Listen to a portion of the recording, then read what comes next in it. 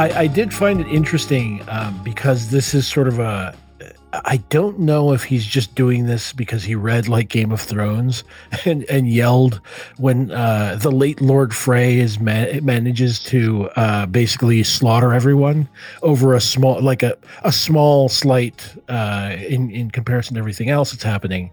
But someone that holds sort of like a strategic power, and this feels like I don't know. It feels like a subversion of exactly that type of thing, right? The person who you need to join, who will not, but everyone's loath to really sort of do anything about it, and then Beru just like, yeah, let's just kill them all.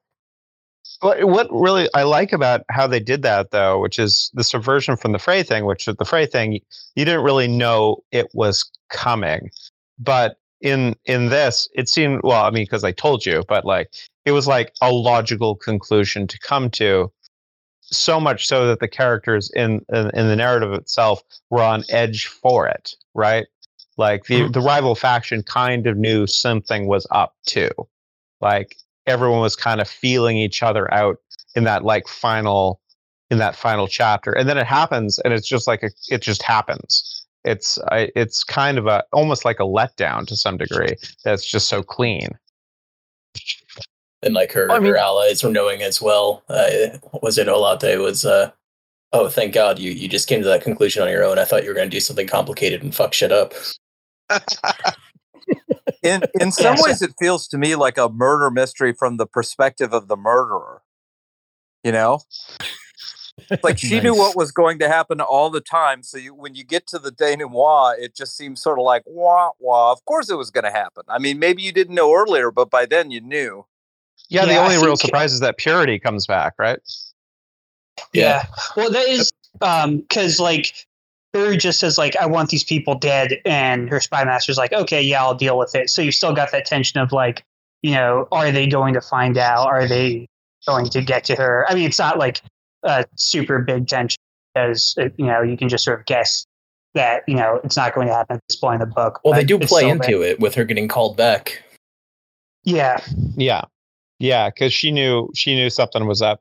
After, probably word got around, will no one, rid me of this meddlesome damn builder? And I mean, I also feel like it's like it's sort of like the Gordian knot, right?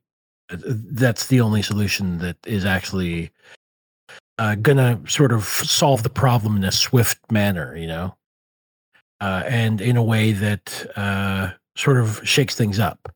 Mm-hmm. Yeah. Uh-oh, now I'm thinking about Beru Cormorant as Ozymandias, so fuck. There was another scene that I really liked from this, which was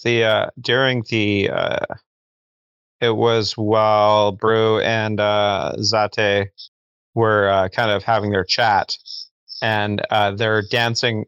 Well, she's not dancing around the subject, but he is, about whether or not he killed Mirlo. And that was, again, like, that was one of those moments where, like, Beru's, because you're kind of seeing things from her perspective, and they're not doing that really bad writer thing of like, and Beru reflected, yada, yada, yada. You're only getting it just, almost like like an outside observer from Beru's perspective. But I got really the sense like this is still like she's not as heartless as, she's a monster, but she still has that very strong attachment to Mirlo that she cannot let it go that he was killed. Like, this really offends her. And you can see how it still sticks with her, even though he's like, you got to forget that. You got to forget that. Hey, everyone. What you just heard is a preview of our latest exclusive episode. To hear the rest and to access our entire catalog of exclusive content, as well as our patrons-only Discord chat, become a patron at patreon.com/podsidepicnic. That's where you can support our work and make sure you get access to everything we do. Patreon.com/podsidepicnic.